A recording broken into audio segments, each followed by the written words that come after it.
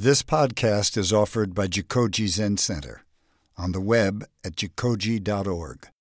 Our programs are made possible by donations from people like you.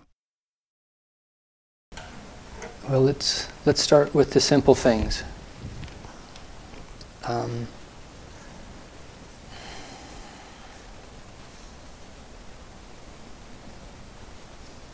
Appreciation for being alive and aware.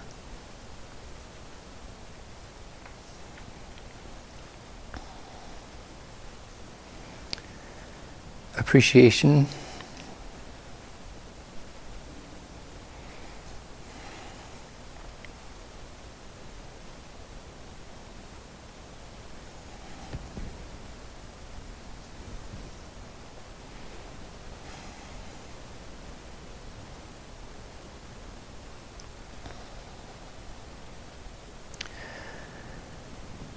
appreciation for being supported by a community which cultivates stillness. Appreciation for being able to speak with a group of curious and gentle people.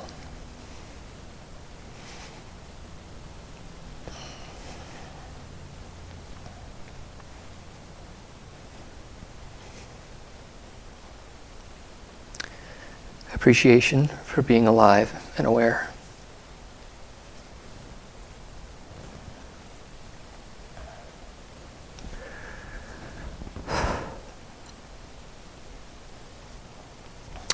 Many times here at Jikoji, I've received drop-in guests, people who, through one reason or another, find their way down to Jikoji.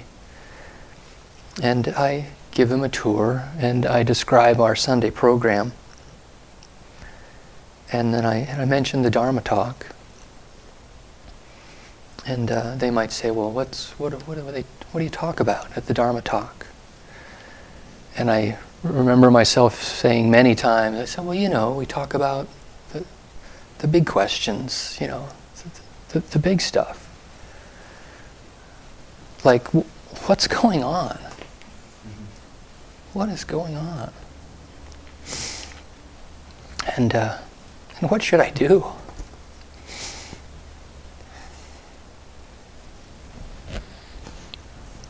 And it also occurs to me that we sometimes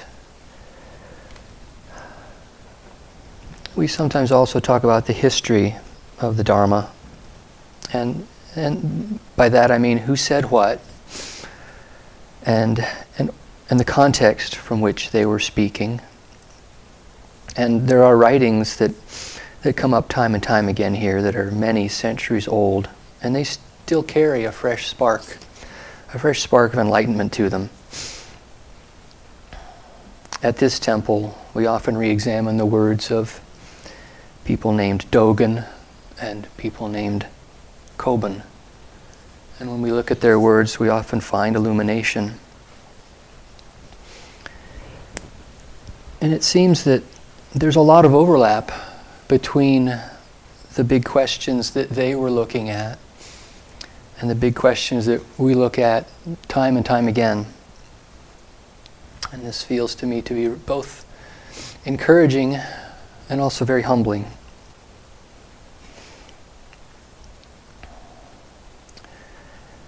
And for me, though, regarding history of the Dharma, it's been very important to not just to look for inspiration in what I might call the greatest hits of the past, but to stay on the lookout for actions and utterances right here and right now that carry themselves a fresh spark.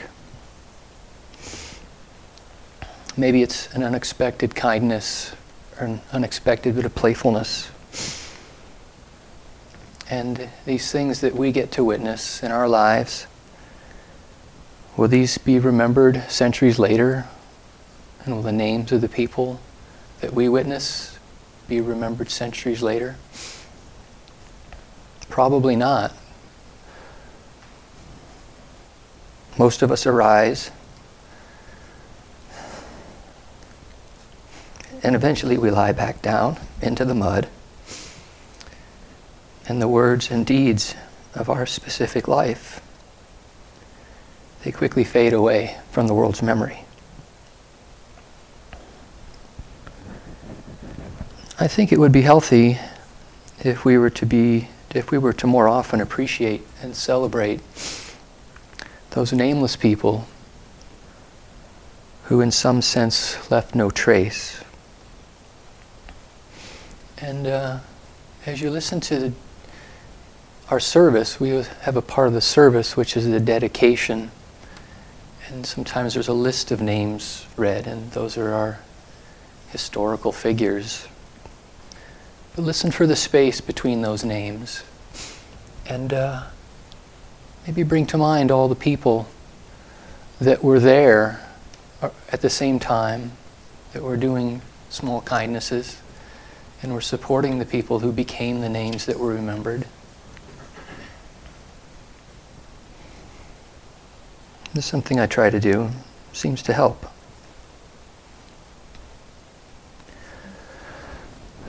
But back to the big questions themselves.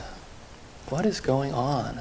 Or I might state it as, what is the true nature of this awareness? And then the other question, well, what shall I do?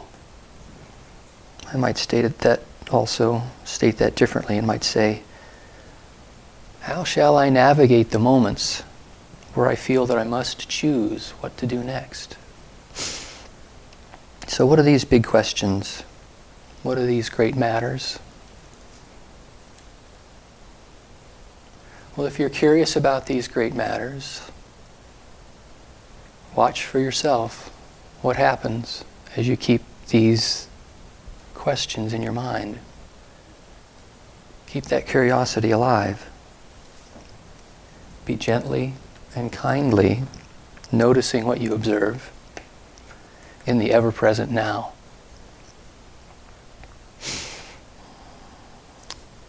What is going on?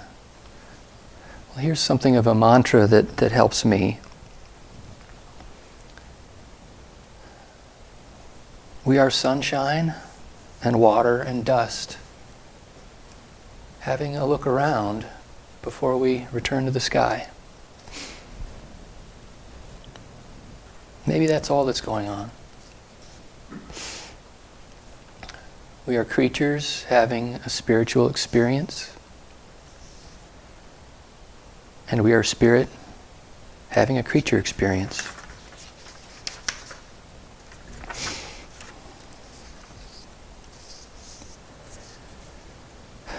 Does anyone have a tissue they might pass me?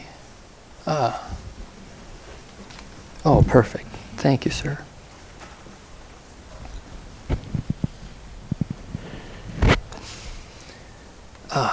Look, at an entire box. Thank you. Thanks to you both. Well, and I remind myself also that when we talk, or when we try to talk about these great matters, that it's always somewhat incomplete, the talking. Because the thing that gets us to talk is we're always starting from some kind of direct experience. Maybe it's a sensation inside. Maybe it's something that we're seeing happen out around us. And then, because of the nature of talking, we have to take that direct experience and reduce it to some sequence of words and cultural signals and hope that we can create a narrative that we can pass to someone else that's a useful substitute for their own direct experience. There was a lovely man here a few weeks ago who is he's the sewing teacher up at the Zen Center in San Francisco. And he gave a lovely talk, and one of the things he talked about was the history of sewing, the history of the robes. And he talked about how he sort of mused aloud about how it seems sort of odd how we take a perfectly nice, continuous piece of fabric and then we cut it all up in small pieces and then we put it back together into these robes. And he offered this a bit of history, which has to do with a long time ago when this whole business of robe sewing got started. People were gathering rags, so they're starting off with these small pieces and scrapping them together. But that's not how we are. That's not how things are anymore. You can go to a store and get a wide bolt of cloth that you just put it right on and cover yourself. But we go to, there seems to be this culture, this tradition of cutting it into small pieces and then putting it back together. And I see some kind of, that may be symbolic of what we're forced to do over and over with our words. We take a perfectly good piece of cloth, which is our direct experience. We cut it up into little pieces, which is kind of a reductionist thing that we must do to find the words and the sequence of words. And then we try to present it, as something that's going to be useful, try to sew it all back together to create a narrative. So that's one of the things that gets in the way of completeness when we try to talk about the great matters or talk about anything. And another thing that I feel I keep in mind is when we talk about the great matter of, what is going on, or another way that I think to state that is, what is the true nature of this awareness? Well, the true nature of our awareness is fundamentally rooted in this moment, in this unfolding moment, this ever-present and ever-changing now. But words themselves, the words that we have to use to talk about it, they're fundamentally rooted in the past, on both the sending and receiving ends. For me to choose the words I'm going to use, I first have to search my memory, search my conditioned and trained mind for the right sequence. And then for you to make meaning of what I'm trying to broadcast, you have to use your memory and this moves some part of my awareness, and it moves some part of your awareness from what's actually unfolding right now into your memory, into the past. And this is a bit of a distraction. It's, I think you've heard perhaps this story that, the master wanted to show or direct the teacher. The master wanted to direct the student's attention to the moon, and so the master pointed at the moon, and the student's eyes were on the finger, looking at the finger. The master's gesturing towards the moon, and the student's just watching the master. What are they doing? What are they doing? The moon's hanging in the sky there, just watching the finger. Something similar goes on as we try to talk about the great matters.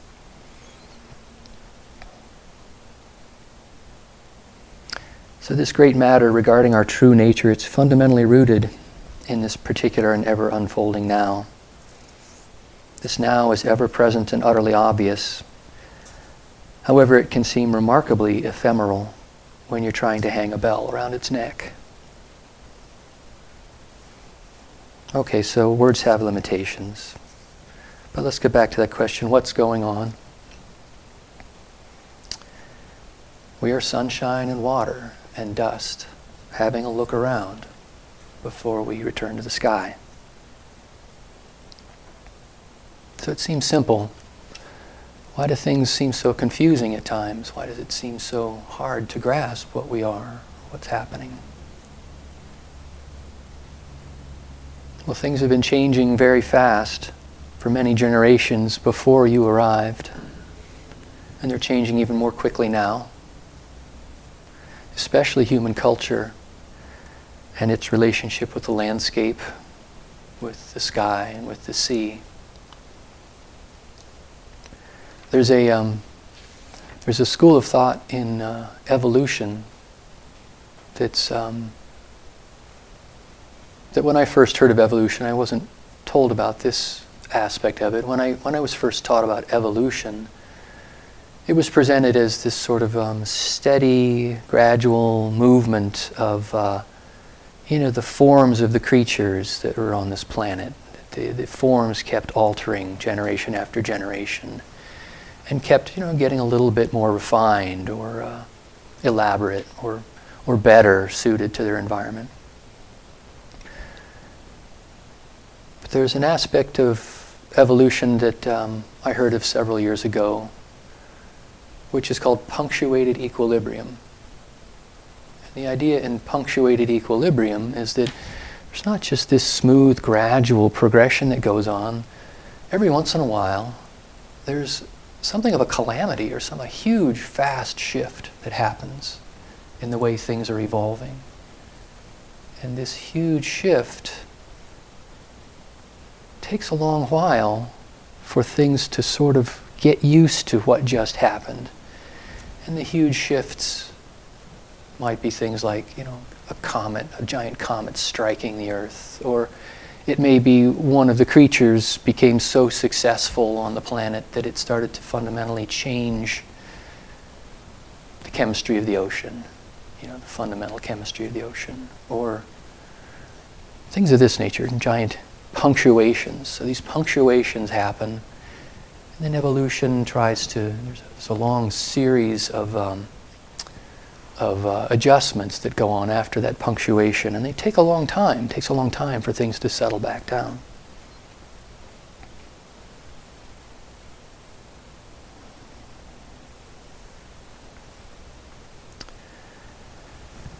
Well, I think in terms of humans and people, there are a lot of significant punctuations that we've undergone as a species that we sort of take for granted. And I think in a very real sense, when I say we, I mean both we, us, the humans, and the landscape that we live in, and that of course is fundamentally ourselves also. We're still getting used to some really pretty ancient punctuations. Punctuations that we now take for granted. Like humans learning how to preserve and store food. Like humans learning how to cultivate plants through a combination of sowing seeds and weeding out the plants they didn't want and diverting water to the fields. Punctuations like learning how to control fire, how to build shelter, how to domesticate and harness animals. These things all had deeply profound impacts on how we are in the world. And I think we in the landscape are still reeling from these things. The fast changes associated with each one of these things are still unfolding, so things are confusing. It's hard to tell, what was the source of what kind of bit of chaos. I've got a few more things on the list I'd like to add. How to create, so a punctuation, I think an important punctuation was how to create and transmit stories of events and people who are not here and now. I recently read a book that suggested this event, this cognitive revolution, happened perhaps only about 70,000 years ago. This thing that we can do, which is tell stories of things that aren't happening now and of people that aren't here right now. It's not that old compared to how old this forest is. We're still figuring out how to adjust to these things.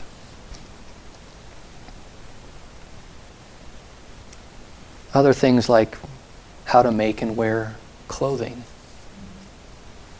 how to read and write, how to manage the sewage that's generated in city environments. We take these things for granted, but they're still having what's the phrase? A clamorous tide of unforeseen consequences upon the landscape and upon ourselves. how to build and use wheeled carts and roads, how to navigate and move ships over the open seas, how to mass produce writing and pictures, how to burn fuels in order to perform physical work, how to quantitatively, precisely, and repeatably measure and control things like shape, size, temperature, brightness, loudness, chemical composition, etc. How to communicate nearly instantaneously over long distances. How to fly. How to deliver cataclysmic shock waves, fire, and radiation to any point on the planet. These are huge punctuations, and we're still trying to figure out what to do with, I think, all of them. And the rate at which these new things arise seems to be increasing. When I was very young and starting to have questions about, what's going on? Who are we? My parents directed me towards a very popular book at the time called The Naked Ape. It was written by a British zoologist. And he took a look at the human creature and spoke of the human creature as a zoologist would speak of any other animal. And characterized, I think, it was helpful to me made me feel more integrated with the rest of the world, to that sort of connection with all the other creatures, to think of myself as just a naked ape that had an incredible bag of tools at his disposal and a strangely large tribe that was figuring out how to navigate things. So I'm going to try a little rhetorical trick here, a stunt. I guess it's a stunt. I'll ask you to humor me. But given this idea that we're, naked apes fundamentally, we're just creatures that have arisen on the landscape like the other creatures, I'd like to revisit that list of punctuations that I just said and frame it slightly different with this idea that we are that we're apes, that we're naked apes. So, big punctuations that came: pantry apes, water-carrying apes, farmer apes, fire apes, cooking apes, storytelling apes, house-building apes, clothed apes, literate apes, city apes, wheel apes, road apes, sailing apes, engine apes, science apes, radio apes, flying apes, nuclear apes.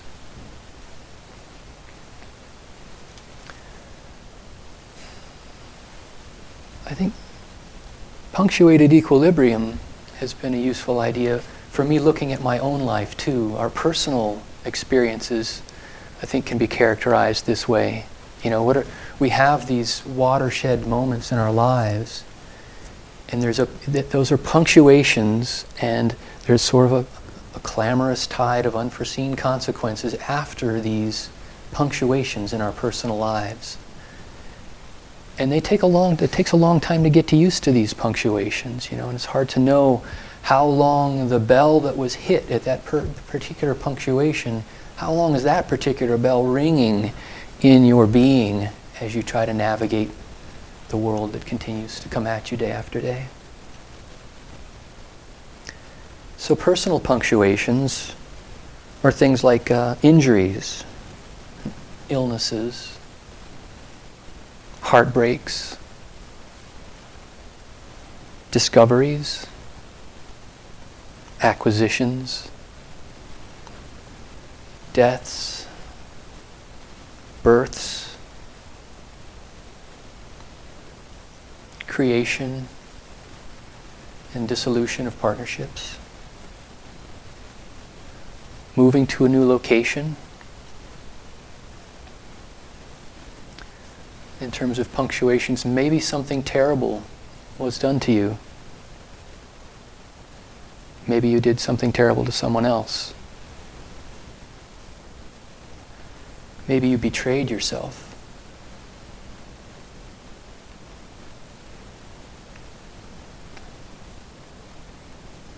Injured ape, sick ape, heartbroken ape, epiphany ape, grieving ape, parenting ape, married ape, divorced ape, perpetrator ape, traumatized ape, self-sabotaging ape.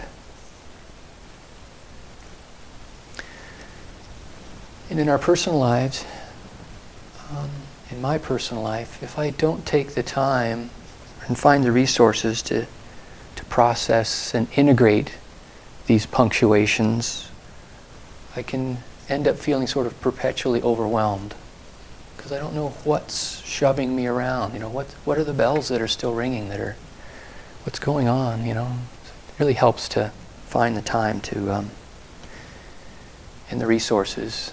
For me, resources have included a few good therapists through my life. Sobriety has been a huge resource in sorting these punctuations out for me.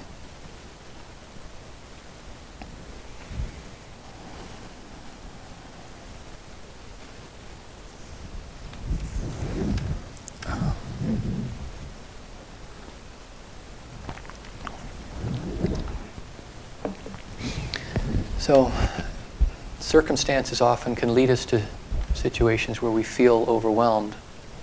And there's another thing I want to offer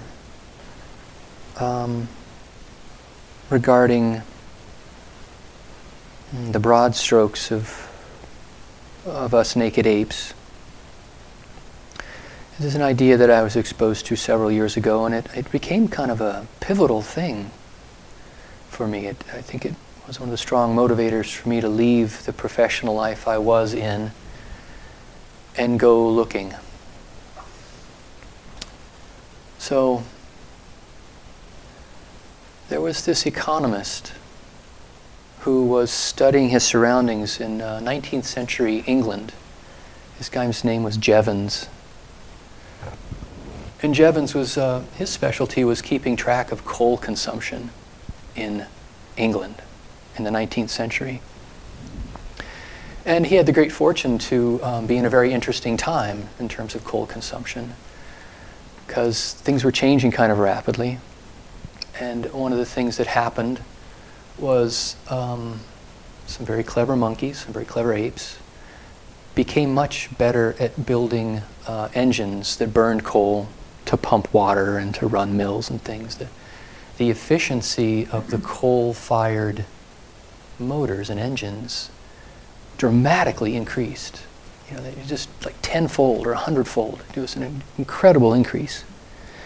And the economist Jevons said to himself, well, with all these great increases in efficiency, we should expect to see that we wouldn't need to burn as much coal, that our consumption would go down. He found the opposite.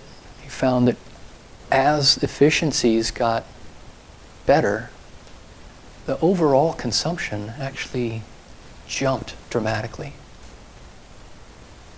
Why is that?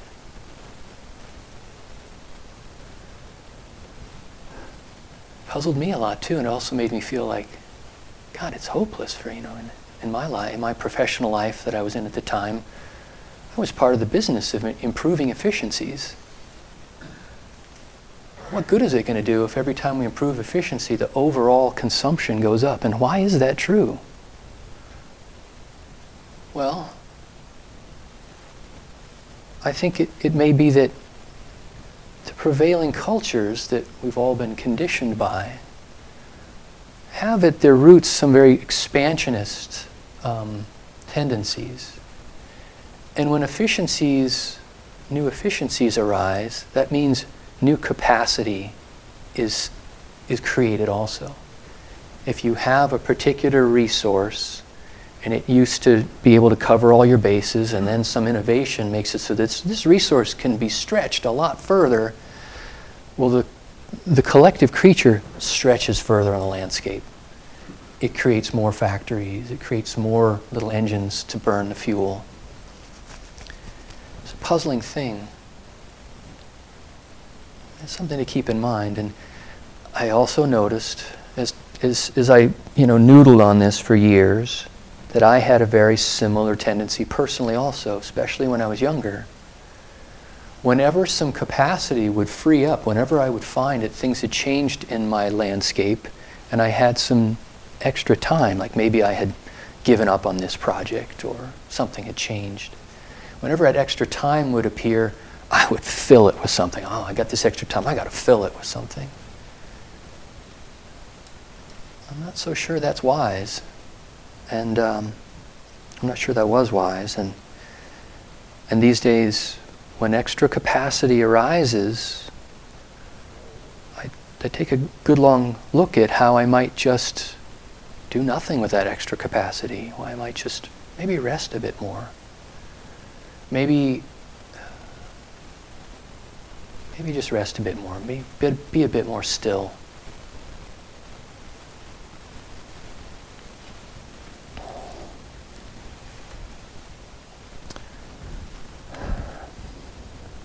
Okay, so what to do about these things?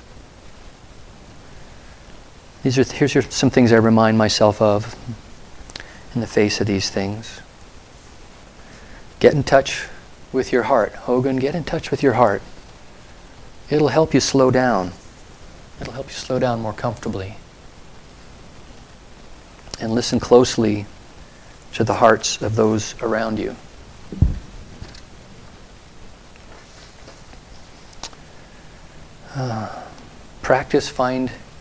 Practice finding completeness in just being. Zazen practice is clearly very helpful for that for me. What else can I do? I remind myself to meet what comes to you with warmth and compassion, and to reach out with warmth and compassion, and to do it in a way that creates healthy and stable boundaries. This is a difficult balance sometimes, but it's an important balance. To meet with warmth and kindness, but to also pay attention to healthy boundaries. Because some of us apes have somewhat extroverted and expansionist tendencies. And in the absence of clear limits, those kind of apes can run a bit roughshod over the more sensitive and introverted apes. What else? What else to do? Often I'll check in on my practices and what I'm choosing to do with my time. And I ask, if what I'm doing isn't supporting my patience and kindness with myself and with those around me, maybe I should consider making an adjustment to what I'm doing.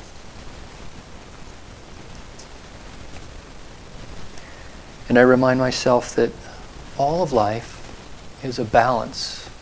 All of life is a balance of inhibition and expression, of growth and decay, of birth and death.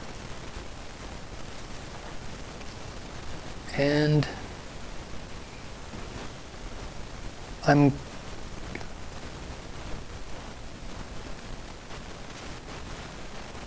a balance between these things. I think it may be merely a habit of my mind, the mind that I've been conditioned to have, merely a habit that I I tend to associate joy with things like expression and growth and birth, and that I associate sadness with things like inhibition, decay, and death. And I remind myself to notice when joy and sadness are actually present, and what feelings in me are actually present as circumstances unfold around me, rather than me looking for the kind of feeling that I think would be appropriate to this circumstance.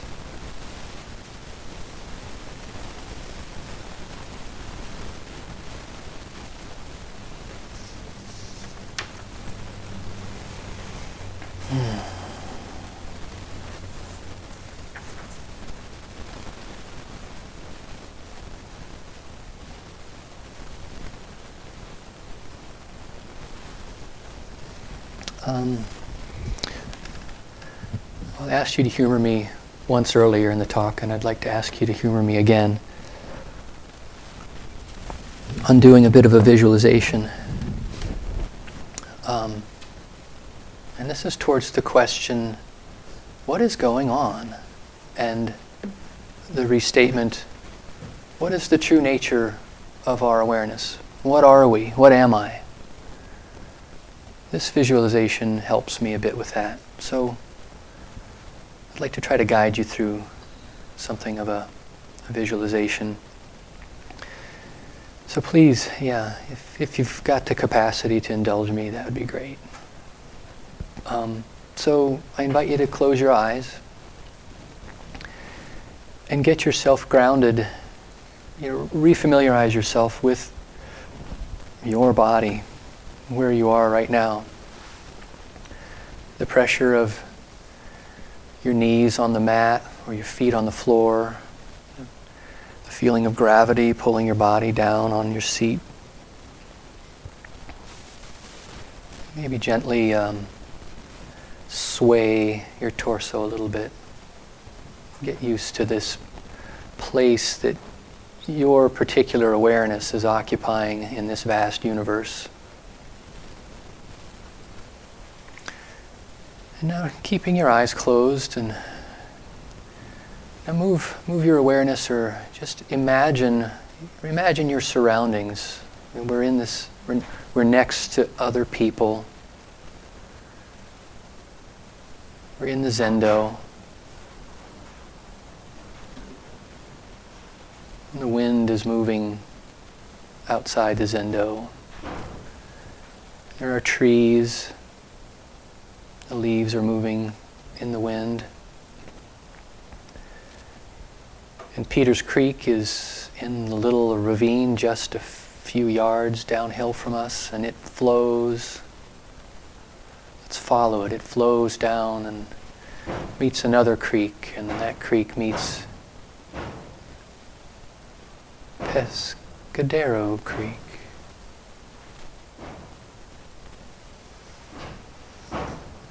Thank you, John. And Pescadero Creek flows out into the ocean. So let's take our awareness out to imagining the ocean. And imagine that how that ocean, that huge body of water, it encompasses this whole globe that we're on.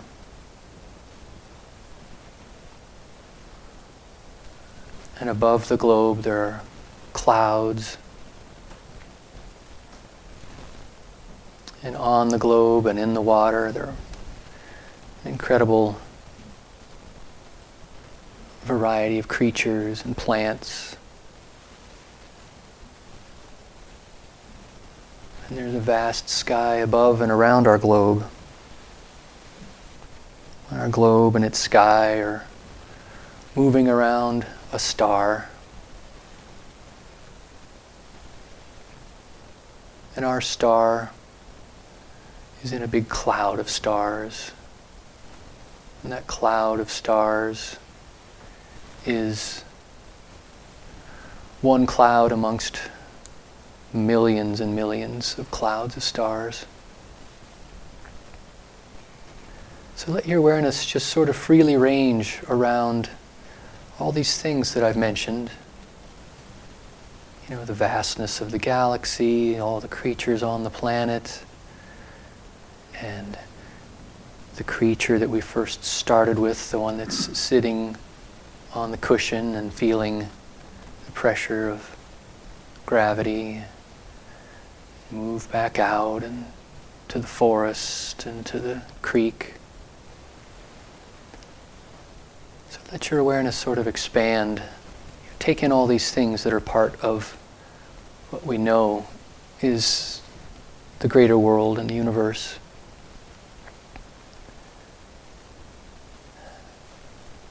And for me in this exercise, what I might do next is keep in mind all of the vastness, all of the seas and the sky and the mountains and the zendo. And just see if I can let that one little place in all this vastness, all the vastness, this one little place where I started, where I thought I was, where I thought my boundaries were, let that just fade away and look at the question again, what am I? What are we? And something that's helped my practice a lot is to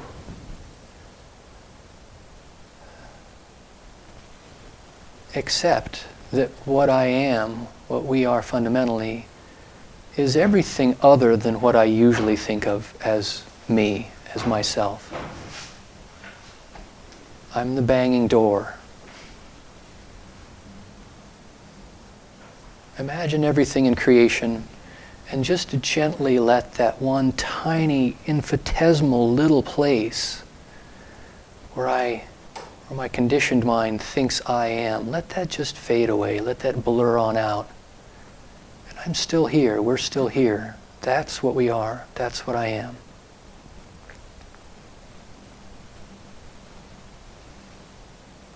That helps me a lot. And I'm going to continue a bit. In the Zazen that I was taught, as I sit, I often put my awareness, I use my will to put my awareness back to my breath, to just experience that breath. Well, I'd like to invite you to consider something different. You know, I'm used to thinking of regularly, my breath is that my body is, this body that I'm used to thinking of pushes air out and then air comes back in when I inflate my lungs. But if I can jump back a moment ago to where I had this glimmer of what I really am is everything besides my body, and go back to examining the breath that my awareness is aware of. And think of it slightly differently. Think of the inhalation that I'm used to experiencing. I sometimes think of it as, well, maybe that's just me. And in this case, me being everything in all of creation besides this tiny little infinitesimal blurry point. Maybe the inhale I'm used to feeling is actually me, the whole universe, trying to and intending to push a little bit of wind into that one little infinitesimal blurry point. So I am, the whole universe is trying to just push a little tiny bit of wind into that point.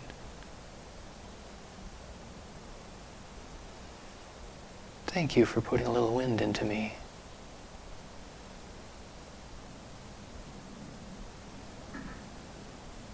And as it happens, it seems that this entirety, this entire of creation, intends to push wind into this one little point for some finite number of times, and then it'll stop doing that.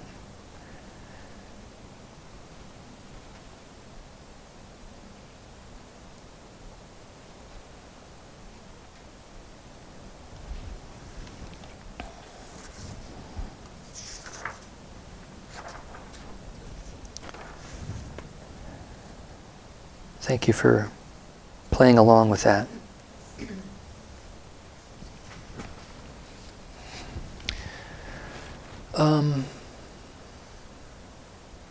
The other day, I was with a group of people that walked up to the ridge.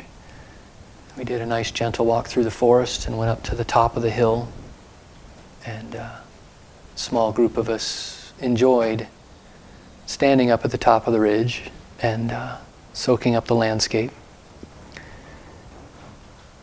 And when it was about time to go, and people started to move a bit, and I suggested maybe we'd walk towards the pond.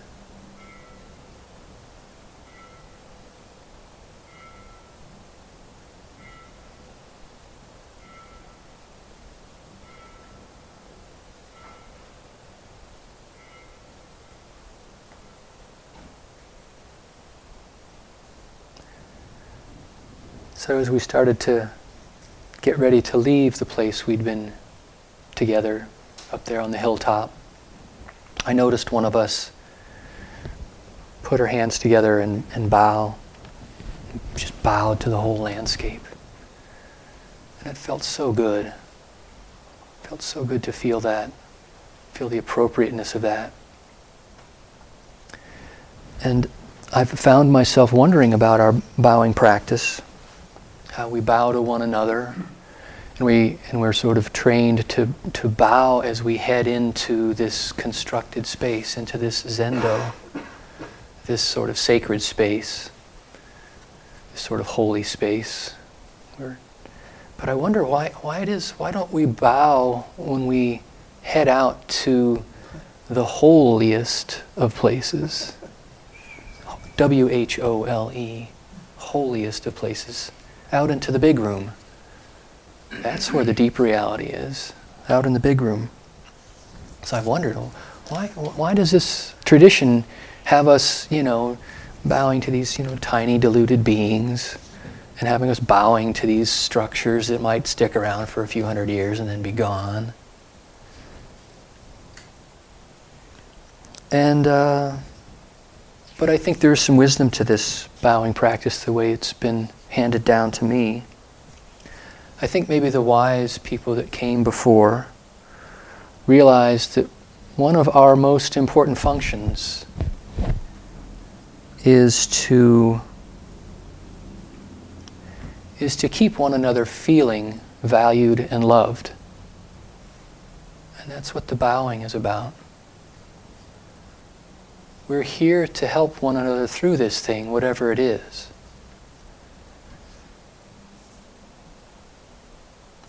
And the wise before us realized that showing one another that we value and love one another is very important. Why is it so important?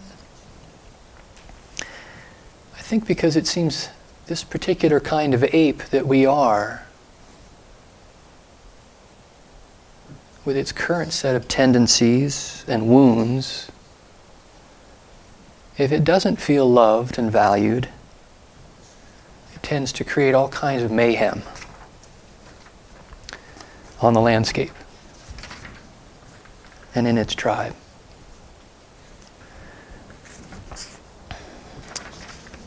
If my particular kind of ape, given what I've inherited and what I've been through, it seems like, if I don't feel valued and loved,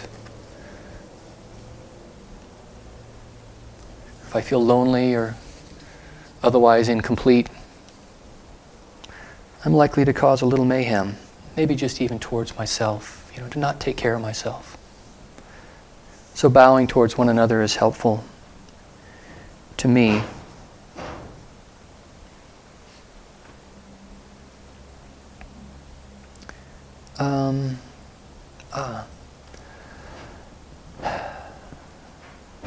I know from my own experience in doing work with, I'm so curious about what that is. You know, I'll bet it's just a window surging in and out of its jam. We're such easily distracted apes. What is it? Yeah, okay.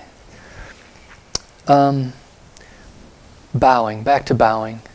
I know from my own experience in work and witnessing other people working that I have many different internal parts to my psyche.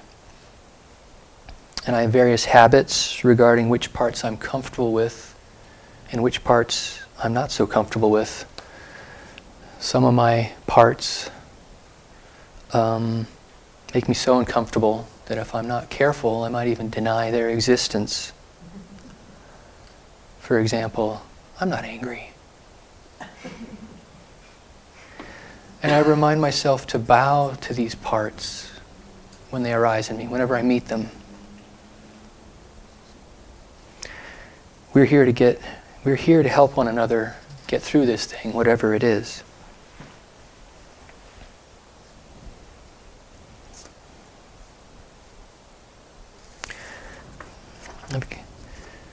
I've got a poem I'd like to read.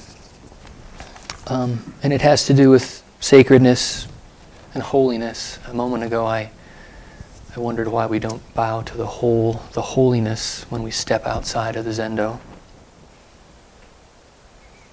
And this poem, I think, has to do with change, inevitable change. Everything changes, everything dies. Accepting this is super important. So I'll read the words.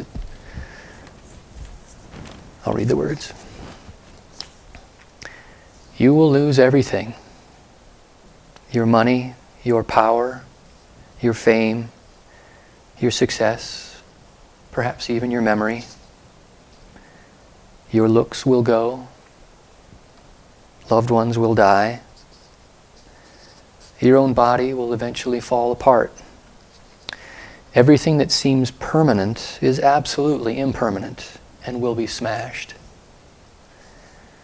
Experience will gradually, or not so gradually, strip away everything that it can strip away. Waking up means facing this reality with open eyes and no longer turning away. Right now, we stand on sacred and holy ground.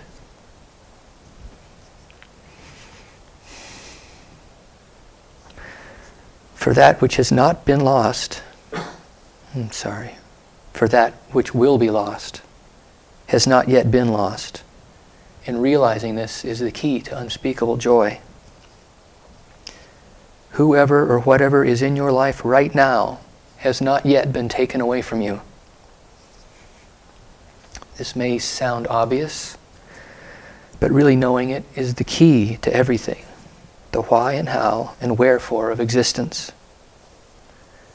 Impermanence has already rendered everything and everyone around you so deeply holy and significant and worthy of your heartbreaking gratitude.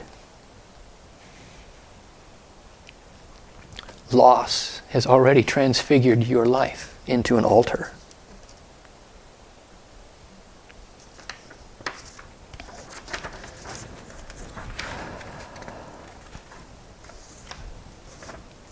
That was Jeff Foster.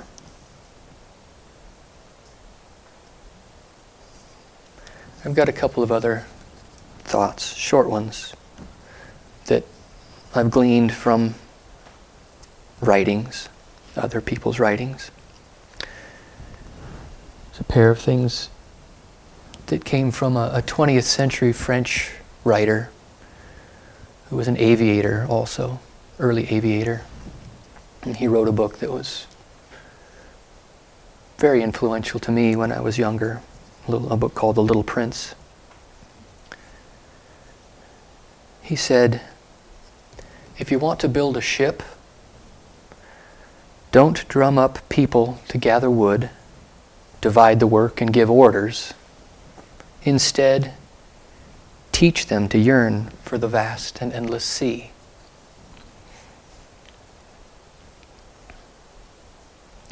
He also said, perfection is achieved not when there is nothing more to add, but when there is nothing left to take away.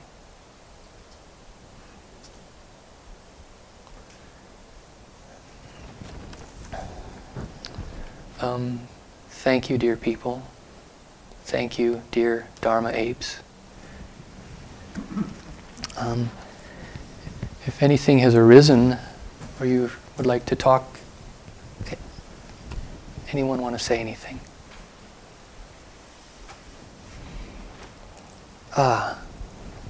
Karan. A lot had arisen. First of all, I'd just like to say that it was a real privilege to hear this talk. It's the first time I've heard you speak, and it was a real privilege. And the way you started also very deeply resonated with me by saying that let's start with appreciating that we're alive and aware. And that's something I felt this week actually. So it was a wild coincidence that you started that way, and a real privilege to hear that. Additionally, a couple of things stood out to me. The question that you asked. So I have a comment on that, and then a question for myself. The comment was that you started with, during the talk, the big theme was what is going on and what is the fundamental nature of awareness. And it led me to think that isn't it just that the fundamental nature of awareness is what is going on. That awareness wants to be aware of what is going on. That's it. That is it. Core of it. And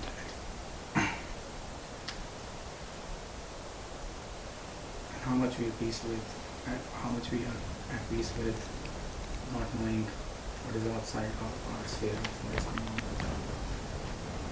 And then the question I wanted to ask was regarding memory. I much appreciated today when I noticed the space between the words, and I much appreciated that, and even much appreciated the historical figures in the chant.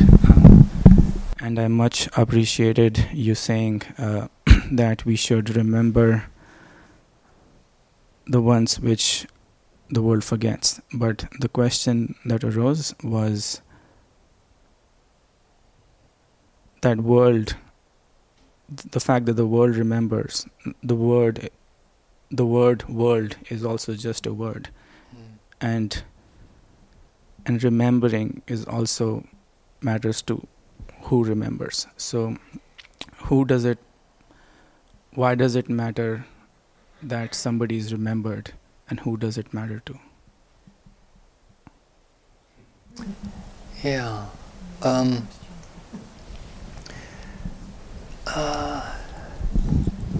That's wonderful. Thank you, Karan.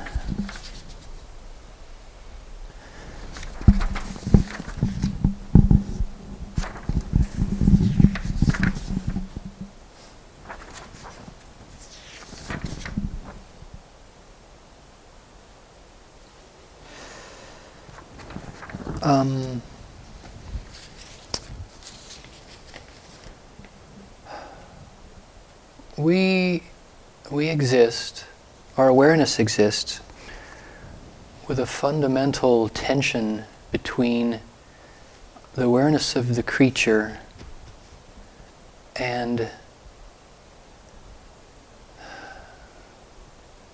awareness of the needs and desires of the societal creature that we're part of, the culture that we carry. The reason we know of these people of the past is because part of what we are is we echo the thoughts and the gestures of our culture. The culture is itself an organism that somehow exists upon our carcasses. And there's part of us that is just a fancy bag of water moving around the landscape and shoving things through ourselves to stay alive. And that part of us is always in a bit of a dynamic tension with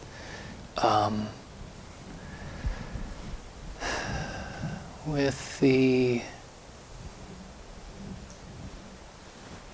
stories, the unifying stories that allow us to coordinate our efforts and work together and feel like and be part of a functioning organism.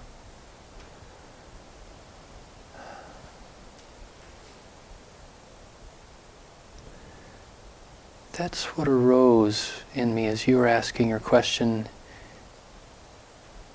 Remind me if there's something does that help? It shines the light on what you have been saying, but what I was trying to convey was, is it, through this question, should it be bothered, should it matter that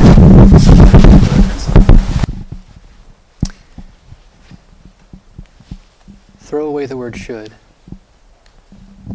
It's clear that we do remember some things, and some things are forgotten, and that's okay.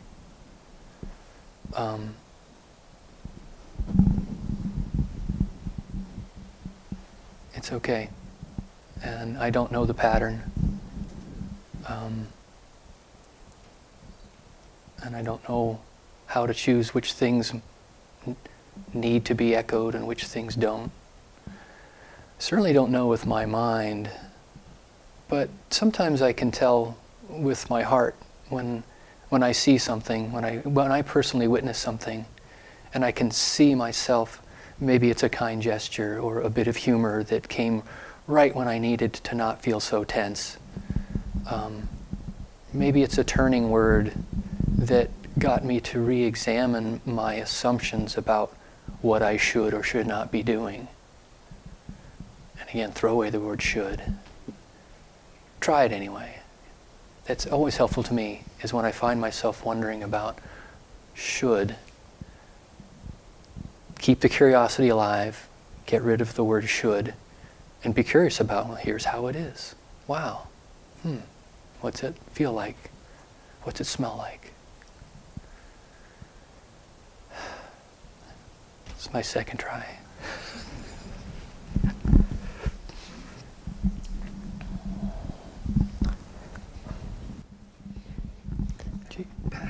Thanks, John.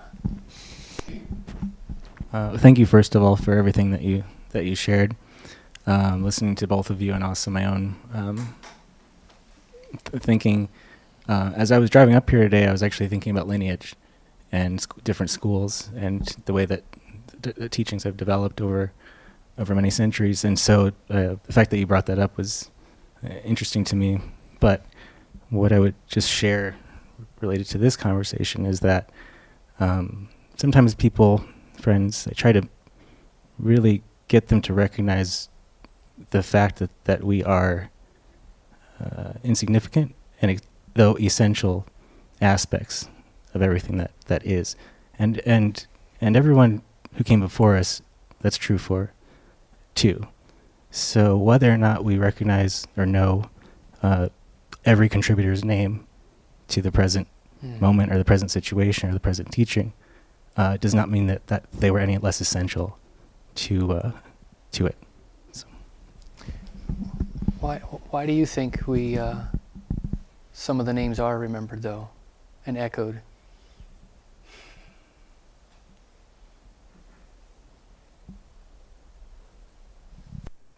I mean, the first thing I would think of is just that we need somewhere to focus. Yeah, let's go back to the breath. Exactly. We need a little direction. Thank you. Mm-hmm. Back there, please. Can you repeat your question you just had with this gentleman here? Do you remember? Why are some names remembered and some forgotten? So, I think what came to mind was what's important to the individual. So, what is the relationship? So that just came to mind. The relationship is important.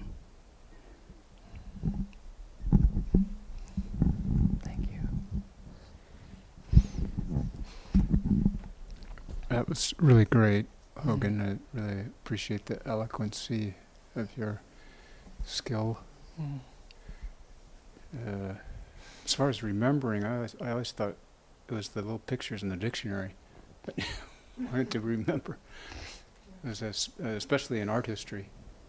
You got these little pictures, and artists, they tend to be a little egotistical. They want to be. I thought you were going to say visual. They want to be remembered. Well, visual or whatever. They want to be remembered. So I remember looking at that picture and going, "Is that what I want to do? I want to be remembered." I have this 1 inch by inch and a half picture. So that was eye-opening. The other thing is I like to use the word "not." It seems like a lot. So when you say,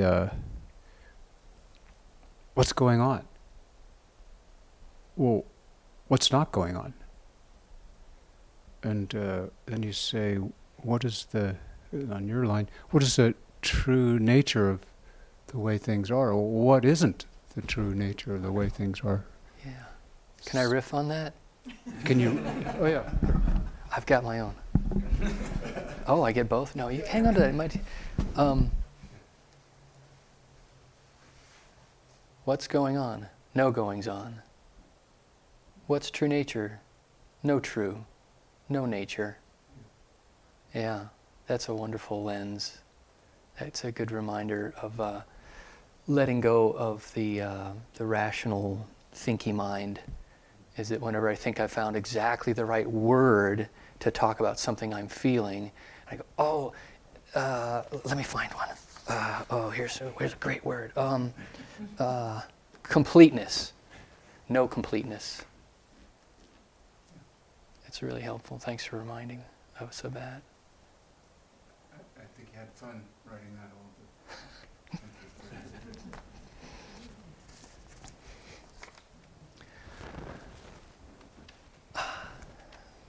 Hogan, I'd like to riff just a little bit. Good. On your talk was beautiful. Thank you. So why do we bow to each other? And why don't we bow to the big one out there, the big world, the big universe?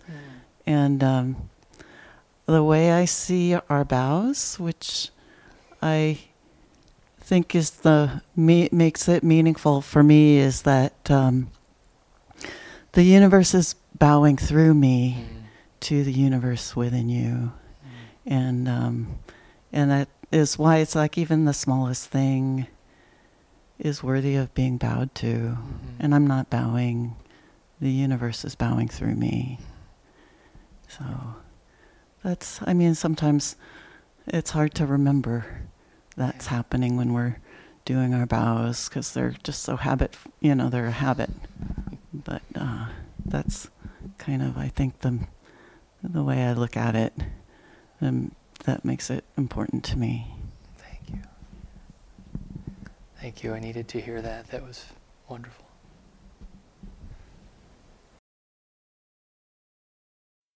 Thank you for listening to this podcast offered by Jikoji Zen Center. Our Dharma talks are offered free of charge, and this is made possible by the donations we receive. Your support helps us to continue to offer the Dharma. For more information about Jikoji, please visit us on the web at jikoji.org.